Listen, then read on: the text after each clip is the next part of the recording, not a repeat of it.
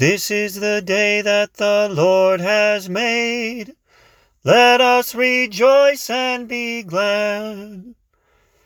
This is the day that the Lord has made. Let us rejoice and be glad. The highest feast in all of the church, the greatest spiritual day all year, Easter. When I was a kid, I thought it was funny that Easter was a bigger deal than Christmas because it seemed like we celebrated Christmas more. And I always thought that was kind of funny. But Easter, why is it the highest feast, the biggest day? It is because it is the day that we are freed from slavery. I want to help you see Easter through the eyes of the devil. And then we're going to meditate and see Easter through the eyes of Adam and Eve and their family. First, Easter through the eyes of the devil. When the devil tempted Jesus in the desert, the church fathers say he wasn't quite sure if this was the Son of God. He didn't quite know it. It had been kept from him. And so he's tempting him. He's trying to make him fall, but also trying to feel out, who is this? But by the time of the Passion, the devil knows this is the Son of God. And when Jesus is abused so much by the soldiers, and he is whipped hundreds of times, and he is spit upon and jeered and made fun of, that's all demonic, meaning the people were doing it, yes, but the devils were in these people, were urging them on. And the devils, in their horrible joy at seeing the Son of God like this. And then the triumphant moment for the devils when Jesus is sentenced to death. Crucify him, crucify him. And the devils must have been so evilly joyful. Well, devils can't really be joyful, but evilly excited. And then they get to the cross, and Jesus is dying on the cross. And their eyes are slowly opened to what is going on. One of the mystics, Anne Catherine Emmerich, says that the devils begin to realize what is happening to them. And they want to leave Calvary shrieking because of what they realize they have just undone themselves. And Mary stands on their chains, and through the power given to her by God, forces them to stay and witness the death of Jesus. Why would she want them to see the death of Jesus? Because it is the death of Jesus that overthrows the one who has the power of death, who is the devil. It is the death of Jesus that embitters death, as St. John Chrysostom says. Death has no power over us after the resurrection. Christ came and he took upon himself the flesh of man, and he took all suffering upon himself, and he embraced death out of love, and death was destroyed. And we are delivered from slavery, a slavery to death, because our flesh will die, but our spirits will not, and our spirits will fly to our Father in heaven. Let us begin our meditation with a prayer to the Holy Spirit. Come, Holy Spirit, fill the hearts of thy faithful and enkindle in them the fire of thy love. Holy Spirit, help us to know what it was like to be Adam and Eve and their family in hell, in limbo, when Jesus came. Amen.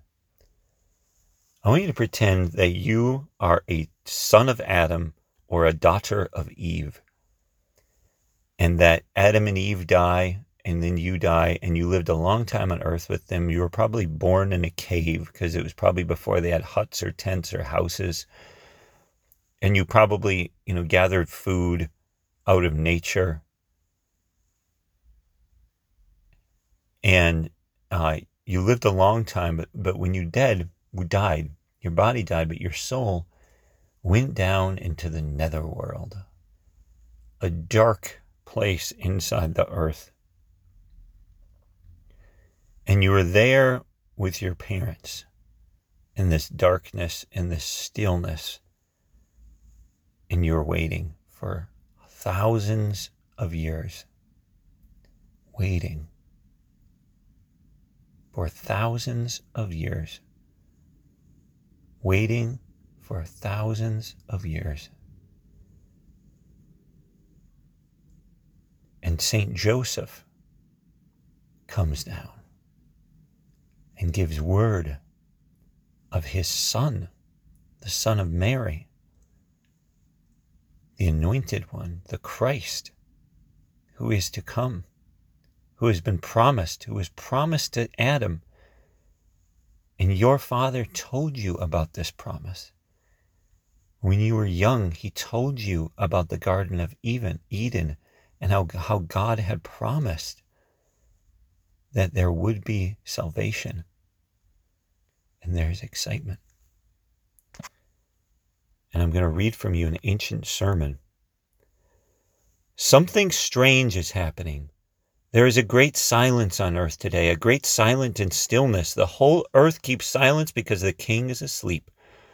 The earth trembled and is still because God has fallen asleep in the flesh, and he has raised up all who have slept ever since the world began. God has died in the flesh, and hell trembles with fear. He has gone to search for our first parent, as for a lost sheep. Greatly desiring to visit those who live in darkness and in the shadow of death, he has gone to free from sorrow the captives, Adam and Eve. He who is both God and the son of Eve. The Lord approached them bearing the cross. And imagine, in this darkness where you have been for thousands of years, you see this glowing person carrying this wooden cross. And it would have been the first light you had seen.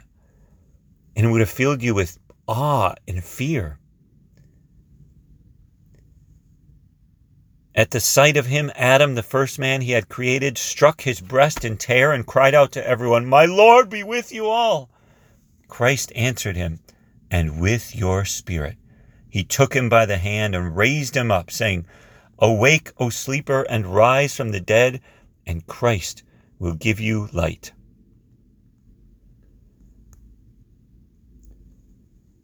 Rise. I order you, O sleeper, to awake. I did not create you to be held a prisoner in hell. Rise from the dead, for I am the life of the dead. Rise up, work of my hands, you who were created in my image. Rise, let us leave this place, for you are in me, and I am in you. Together we form only one person, and we cannot be separated. The enemy led you out of the earthly paradise. I will not restore you to that paradise, but I will enthrone you in heaven. I forbade you the tree that was only a symbol of life, but see, I who am life itself am now one with you. I appointed cherubim to guard you as slaves are guarded, but now I make them worship you as God. The throne formed by the cherubim awaits you, its bearers swift and eager. The bridal chamber is adorned, the banquet is ready. The eternal dwelling places are prepared. The treasure houses of all good things lie open. The kingdom of heaven has been prepared for you from all eternity. And Jesus takes you up out of this dark place, and you come out towards the surface of the earth, and you come out of a crack. Your souls rise out of the crack in the ground that was formed by the cross. And you rise up over the city of Jerusalem. And Jesus shows you where he died. And you fly over Jerusalem, and he shows you where his mother is praying in the upper room. And he leads you to paradise. the wedding banquet of the Lamb. And you are the bride of the Lamb. Happy Easter. This is the day that the Lord has made. Let us rejoice and be glad.